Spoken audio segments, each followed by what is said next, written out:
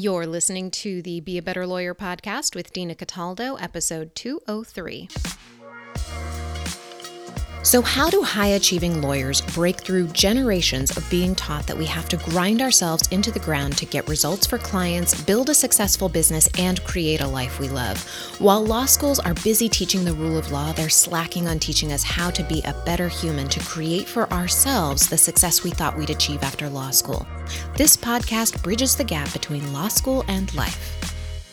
Hello, how are you? Okay, before I start today's episode, I want to give you a piece of advice that has helped me make changes faster in my own life, and I know it can benefit you too. It's allowed me to listen harder to mentors and allow myself to be coachable even when my brain wanted to shut down while being coached. Whenever I hear advice, a teaching, coaching, whatever it is, I ask myself, how might this apply to me? No matter who was speaking or what situation they might be talking about, I ask myself, how can I apply this to my problem? I offer this to you because what I used to do and what I notice some of you doing is discarding teachings that can impact you because they don't exactly match up to what you think you need to work on. You are holding yourself back if you do this. And if you're looking for your exact situation, you will never find it. No one has ever been in your exact same situation in the exact time that you are in it. Actively seek the change you're looking for by listening to everything you hear on this podcast through the filter of, how can I apply this to my life? How can I apply this to my problem? How might this apply to me? And you are going to find that you are going to reap so many rewards doing that. All right, let's dig into unraveling your stories. I want you to think of your life as if you are in a car. The car represents all of your actions, what direction you're going, how fast you're going, whether you're driving on the sidewalk or on the street. And you are either in the driver's seat, consciously making the decisions about which direction you want to go and how fast you're going, or you are in the passenger seat, letting your subconscious make all of the decisions. A lot of us think that we are consciously in the driver's seat, but what is actually happening is that the subconscious is driving the car. The subconscious stores all our beliefs, and it makes decisions and takes actions based on those beliefs. Our beliefs are our stories about who we are and what our identity is. Stories are things like, I'm good at math, I'm bad at math. I'm a great attorney, I'm a horrible attorney. It's easy to make friends. It's hard to make friends. I don't know how. I can figure anything out. My business is working. My business is not working. These stories tell the subconscious where to drive the car, how fast they should be going, what direction they should be going. And our stories that we have about our life and about what we are capable of determines our quality of the experiences we have in our life. They determine whether we take action or not, or the kind of action that will create the result that we're looking for. The problem is, most of us can't see our stories for what they are, stories that can be changed. Most people don't do the work to unravel the stories they have about their life and what they're capable of and stay stuck in the passenger seat. And here's the thing is, I hear from some of you like, hey, yeah, I totally see it's a story, but you don't. You really don't. You really believe your story with your whole heart and you don't see a way out. And so I'm talking to you if you are like, yes, I know, I see my story, but no, if you're still taking the same actions and you're not seeing a different result, you are still wholeheartedly believing your story. And even when you might see a way to start taking the driver's seat, it's like offered to you, it feels really scary to take that wheel because we're not used to doing it if we've never done it before. If we're just used to letting the subconscious drive us around, it's kind of scary when we're like, okay, suddenly now I'm in control of this car and I'm responsible for where it's going. The prospect of changing who we are at a fundamental level and the stories that make up who we are at a fundamental level is terrifying. What people do is they feel the terror in their body and they make that mean that it's a terrible idea to do anything differently. They make it another piece of evidence to support their story that they can't change or they shouldn't change, that they can't do what they want to do or they shouldn't do what they want to do. I was prosecuting a man for burglary one time, and this is just the perfect example of what we do all the time to create a story, but it's also a great example of what we can do to unravel our stories, right? The ones we've believed a long time in our core. So in this case, an older couple went out to grab an ice cream at McDonald's. And while they were out, the man I was prosecuting broke into their home, stole some items, then left. The couple got home and reported the incident.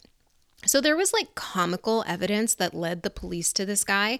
In my closing argument, I argued that each piece of evidence was a breadcrumb, leading them to one conclusion, that this man broke into the couple's home and took their items. He's seen coming out of their home in a t-shirt with words on it. I forget what the words are, but it was pretty distinctive.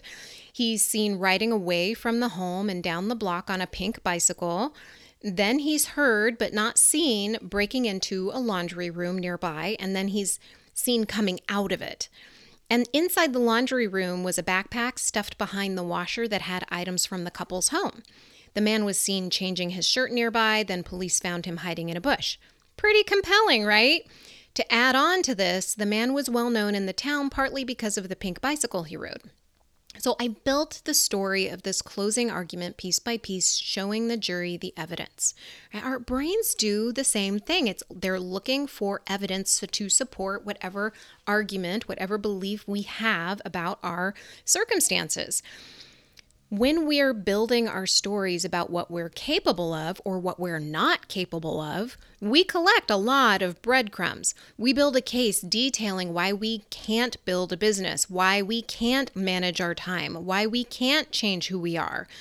Our brain has spent a lot of time looking for breadcrumbs that lead us to one conclusion: we can't or we shouldn't.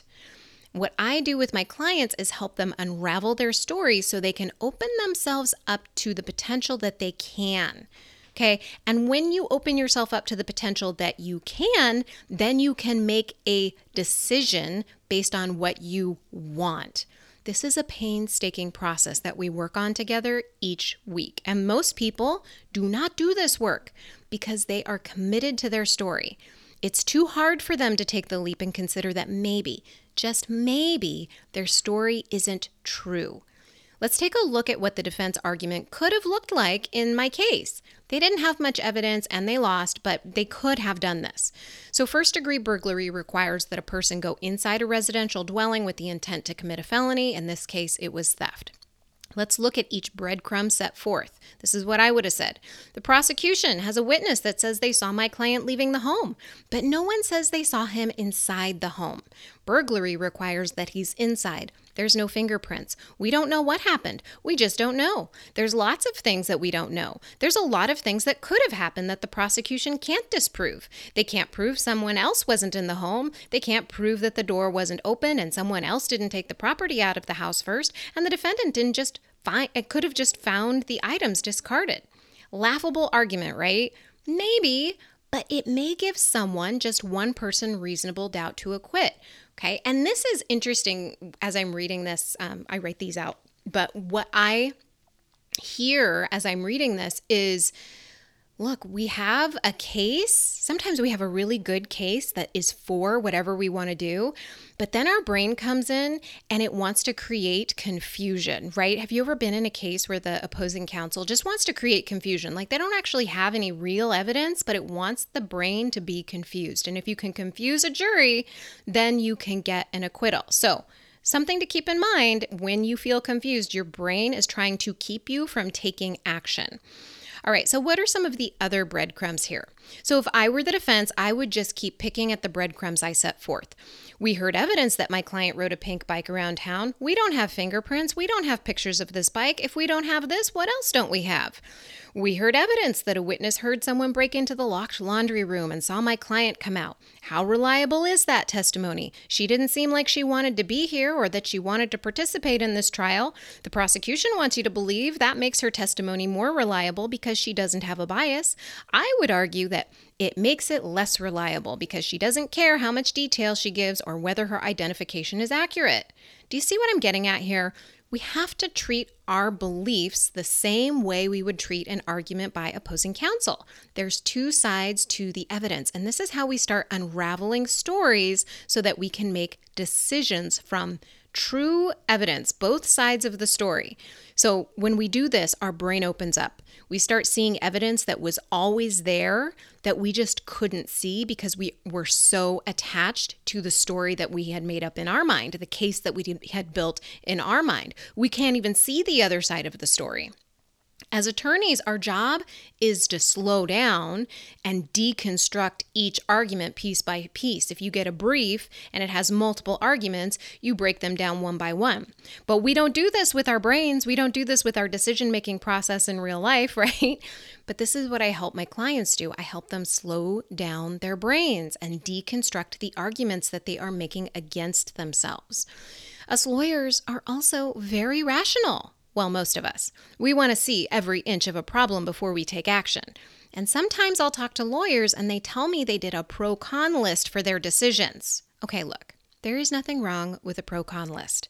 The problem is they want to abdicate their decision-making to a pro-con list instead of making a powerful decision using wisdom. I recently read Bob Iger's book, The Right of a Lifetime. I'm going to link to it in the show notes because it was really good. I highly recommend it.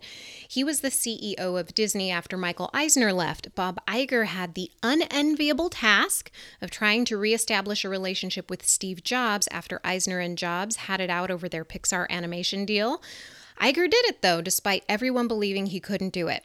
Then one day, he builds up the courage to bring up the idea of Disney buying Pixar from Jobs. Steve immediately puts up a pro-con list on the giant whiteboard in his office, right? There's a ton of cons he lists, including things like Disney culture will destroy Pixar. Fixing Disney animation is going to take too long and burn out the leaders in Pixar. There's too much ill will and the healing will take years. Wall Street will hate it. Disney's board is never going to let you do it. And this one was my favorite. Pixar will reject Disney as an owner as a body rejects a donated organ. It's very dramatic. But this was what was really cool about this, right? The pros included a much shorter list. One that was buying Pixar would save Disney, and Pixar creators would have a larger canvas to paint on for their creations. They have theme parks, all kinds of amazing things that they could do with their characters once they started working within Disney.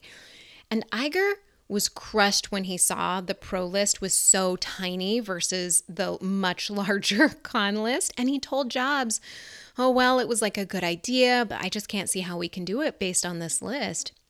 And this is what Steve Jobs said. He said, a few solid pros are more powerful than dozens of cons. I want you to remember that when we go through this next exercise. Your brain may come up with a zillion reasons why something won't work, but a few solid reasons why it will work can be much more powerful. And that is why you cannot abdicate your decision making to a pro-con list. You cannot abdicate your position driving the car to your subconscious, letting it just pick a story and run with it because it has some evidence. What you've got to do is understand how your brain works and understand that it lies to you. And what Bob Iger did next was discuss what it might look like if buying Pixar could work. Listen to that. He didn't have 100% belief that Disney could buy Pixar. In fact, he believed that it was probably going to be amazingly difficult to convince the board, amazingly difficult to get Steve Jobs on board and get all of the creators on board. And keep this in mind, Bob Iger was brand new, so he was staking his reputation on this deal, a multi-billion-dollar deal, because he thought that this was the right thing to do. Okay, so he started building a case, just looking at it, exploring a case, looking for evidence that it could work. That required meetings and communicating with people at Pixar, looking at the books, understanding the creative processes within Pixar versus Disney. He brought up what he learned with his team, and his team was decidedly negatively biased, saying the deal would be too costly, that it was too risky to work, that it would never work because of the personalities. He was told that the numbers didn't make sense. He was told he was too new of a CEO to make a deal like this. Michael Eisner even called him up and told him not to do it. And later on, Michael Eisner apologized. But Bob Iger didn't believe everyone's thoughts or fears. He considered them. Then he made a decision on the information and instincts that he had about the deal and what it would do for the parties involved. He was driving the car. He was not letting the stories drive the car. And just to kind of give you a little thumbnail sketch of what happened, Disney paid $7.4 billion for Pixar. That's billion with a B as in boy. And Iger looks back at this as the best deal Disney ever made. After the acquisition, Disney made $11.5 billion at the end of 2021, and that's not even counting the money that was brought in a prior deal with Pixar. I say all of this so that you can use any list simply like a journaling exercise. So if you've done a pro-con list, use it as a journaling exercise to see some of your thoughts like we talked about in the last episode. And if you want to go after something, if you want to build your practice, don't be discouraged because your brain tells you there's more cons than pros. Build a case that it's possible. And you can use this way of thinking for anything you want to accomplish. But what I'm going to do in this episode is talk about it in the context of building your practice or a new business, since a lot of lawyers reach out to me for this. So before I do, I want to talk to you about negativity bias because it influences the stories we have.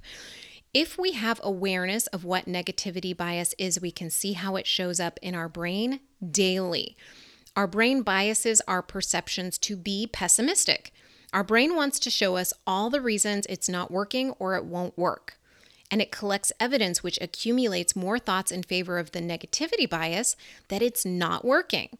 It's constantly looking for evidence to place it in the cons list. It's the equivalent of constantly looking for danger and things to go wrong, which makes sense because it's there to protect us.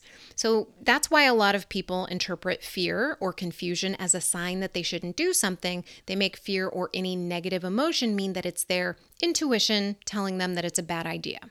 This is not true. It's a sign that there is work to be done to manage your emotions, unravel the stories, and to make sure that your subconscious is not driving the car. Unraveling our stories about what our thoughts and feelings means requires that we see all our thoughts, that it's not working, and start looking for evidence that it's working. This is important. We are not sugarcoating things. We're training our brain to see the other side of the argument. If you see the other side of the argument, then your brain can have all the information to start making more powerful decisions, to make decisions that are based in wisdom rather than just letting our emotions drive the car, letting our subconscious steer. You get to see both sides of the case, and then you get to decide if you want to do the work. And most people stop at feeling uncomfortable about changing their lives, and they don't look for how change might be closer than they think. But understand it's a choice. You're choosing not to do the work and remain where you are, and that is okay. If you want to do this work, then stay with me. Our beliefs are our interpretations of the world and our thoughts that we have thought over and over again until they feel true. Our thoughts can be lightning fast, and we might not even see them if we're looking for them. I know I do this sometimes. Like I don't even see the thoughts, and then I realize, oh, I have been letting my subconscious drive my car.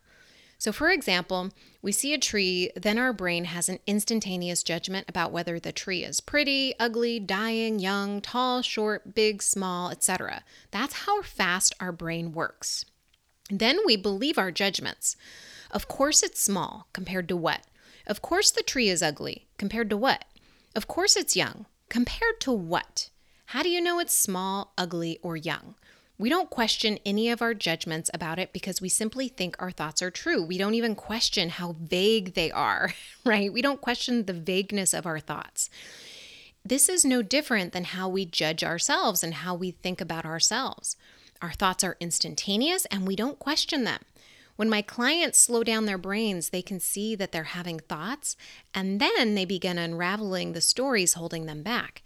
And that's what makes it possible for them to expand their practices, reduce their stress levels, and start enjoying their law practice again. If we want to grow in our life in any way, we've got to do this work of unraveling the stories, because what we think about our life and our capabilities will be our limit. We can't change ourselves beyond what we believe is true. The story we have is a psychological barrier to change. And one great example of unraveling a story is Roger Bannister. He's the first man to break the 4-minute mile record. Instead of believing the story that most people believed, that it was impossible to break the 4-minute mile, he saw possibility and studied what might help him break the record. It wasn't an accident that he broke it. He was intentional in his focus so that he could break it even in less than ideal weather conditions the day of the race. And after he broke the record, the psychological barrier to the 4-minute mile was broken for so many other people, and many other runners have run faster than him since. He had to question the past. When he was doing this work of unraveling that story that so many runners had, he had to question the beliefs of the larger running community. He had to question some of the assumptions he made about the science and allow him to do the research. He had to move from the belief that it's not possible to it's possible, to even it's probably possible, to even I can do it. And then finally, after he did it, he saw that I did it. And other people could say, he did it, I can do it too. This was not a straight line. And we don't usually go straight from it's impossible to I can do it. It's too big a leap for our brains. It's this huge transformation in our fundamental belief about ourselves and our capacity. Negativity bias weighs our brain down in favor of it's impossible. We've got to work through unraveling the breadcrumbs that our brain has accumulated to prove to us each story we have along the way. Now, let's look at a belief a lot of us have when it comes to building our business. It's not working, right? I hear so many people say this. I have said this at one point, right? Like I have to look at this and make sure my brain is not on autopilot, right? Because it just wants to go there. We have negativity bias. It's gonna favor that kind of a thought. You may have this belief about anything in your life, but we're gonna talk about it in the context of building a business. Let's say it's the 21st of the month and you have not hit your revenue goal yet. Is your default story that your business is working or that it's not working? This will determine how you show up the rest of the month. If you think it's not working, you are going to feel deflated, disappointed, maybe worried. And when you feel that way, you are less likely to market your business so that you can hit your goal. You're more likely to think that because it's the end of the month, that means you don't have much of a chance to hit your goal. So you might say to yourself, there's no point, I'll rest and start fresh next month. That sounds like a pretty thought, right? Maybe reasonable. But when we're inconsistent in how we show up, it takes longer to grow a business because we're only marketing and putting energy into building it 2/3 of the month instead of the whole month. You're losing out on the compound interest, the compound impact that showing up for your business will have. Now, if you think that it is working, you get a different result. This is not a default thought for most people. They've got to practice it. Because most people are not aware of negativity bias or what thoughts are creating their results, what subconscious beliefs are driving the car. And this is why I stress celebrating our successes, because it reminds our brain of all the things that are working and helps our brain become more resourceful when it comes to seeing our thoughts clearly. It's like lifting some of the fog off of our brain when it comes to our goals. So here's the same scenario with a different thought. It's the 21st of the month and you haven't hit your revenue goal yet. You notice that you're thinking it's not working and you get to work unraveling this story. All the breadcrumbs seem to point to it really not working. It's towards the end of the month, you haven't hit your goal, you feel disappointed. Your brain tells you to just let it go. It's okay. You can start fresh the next month. So let's deconstruct these one by one. It's the 21st. So what? Have you ever had a consult book in the last week of a month? How many clients have you signed in 1 week before? Where do your clients come from? How much revenue did you create this month versus last year in the same month? List all the ways that revenue and consults has come to your business in the past. Referrals, social media offers, webinars, networking events. Just because it's the 21st doesn't mean that it is evidence that it's not working. It's evidence that you have 7 more days in the month is the other way to look at this. I haven't hit my revenue goal. So what? You can make that thought mean that you're not going to hit your revenue goal, or you can look at all the ways you can hit your revenue goal. What might be possible? How might you hit your revenue goal? Networking event, webinar, email to your list, social media posts. Instead of using this thought as support for the story, why it's not working, unravel the story and get to work looking at it from the perspective of it is working. When you do that, you can take better action. Let's look at how you might be feeling. I feel deflated or disappointed. So what? Your feelings don't mean anything about your ability to hit your revenue goal. But what most of us do is make those feelings mean that it's not working. We make it mean that something has gone wrong. Nothing has gone wrong. You're just not managing your brain to help you hit your revenue goal. You're letting your subconscious run the car, drive the car off the road. Now let's look at another one. Your brain says, okay, well, I'll just start fresh next month, right? Feels like a really pretty thought. So what, right? Why would you need to be fresh next month? What does that even mean? The only reason your brain wants to stop you now is because you're afraid of feeling failure. It feels horrible. But wouldn't you rather give it your all and be disappointed with the result than not go all out and try to hit your goal? If you chose giving it your all, good, because that means that even if you don't hit your goal this month, you can analyze what happened and learn from it. If you don't try, you don't have anything to learn from. There's no lessons. There's no takeaways. We need to have lessons if we're going to grow. Every time someone tells me that they're afraid of failure, I tell them, we're going to learn how to deal with failure. We're going to learn how to learn lessons every time we think we have failed, because that is what creates the compound impact in your business. That is what creates the ability to grow, to expand. If you don't have failures, you will not be able to expand. And this took me a long time to learn because failures felt so horrible in my body. I thought that, it meant I was bad. It meant that this was wrong, that I was doing something wrong. No, it's a natural part of any type of growth we want to make. We've got to learn how to handle our emotions so that our subconscious is not driving the car. Okay, now ask yourself all the evidence, look for it all, that it is working. Remind yourself of all the consults you had or the conversations you had or the money you did take in this month. Remind yourself of the money you took in prior months. Remind yourself of all the unexpected ways clients come to you. I had a client who's been making really good money in her practice, but in the last week of 1 month this year, she persistently believed that it wasn't working. And she felt horrible. And it put her into a spin where she wasn't billing as many hours and she wasn't emailing her list to remind them that she's taking referrals and that she's doing consults via Zoom. And when we coached on it that week, she realized what she was doing. And then the next week, she came back and she ran the numbers and she said, oh my gosh, like after our call, I got back on the horse and I got more revenue than I thought. I received more that I didn't even see coming because she wasn't allowing her brain to look at the numbers.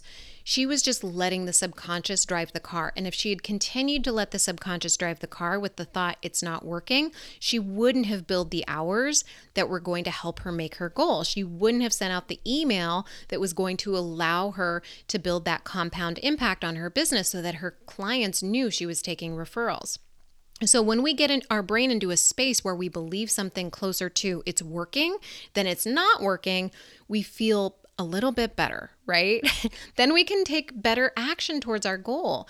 And if you feel better about your situation, you're more likely to make offers on social media, network, send out an email for referrals, do the billables you already have lined up to raise your revenue, propose work to current clients. I mean, look, we act better when we are acting from the intention. When we are driving the car in the direction we want it to go, we take better action. And so when you're unraveling these stories that your subconscious has been holding on to and that you might be holding on to right now, you're aware of it and you're like, well, I just don't know where to go, right? You're stuck in confusion, whatever it is.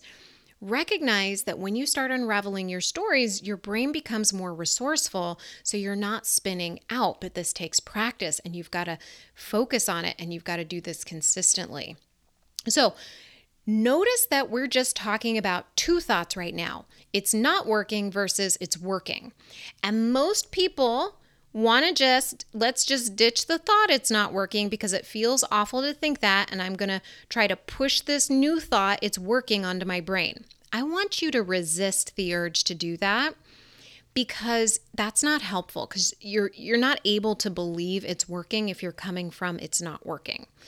And so if you were my client and I was working with you, we would start with a bridge thought, and I'm going to talk to you about that in a second. Unraveling your stories to get from it's not working to it's working is a really tall order most of the time. So we want to work with all the colors of the rainbow between those two thoughts. And there's a spectrum here. What I want you to do here is pick a thought from the spectrum I'm going to provide to you that feels like it could be true to you. It feels really easy to believe. And let me be clear, pick a thought other than it's not working. Pretty much any thought is better. But what I want you to do is notice when a thought feels true to you. And what I mean by is if you feel anxious, it probably doesn't feel true in your body. Okay? If it feels solid, if you feel grounded, if it feels true, then your brain can probably believe it or get on board with it, okay? So this is the spectrum. It's not working. Don't pick this one. I want to believe that it might work. I want to believe that it's working. I think I believe that it could work. It's possible that it's working.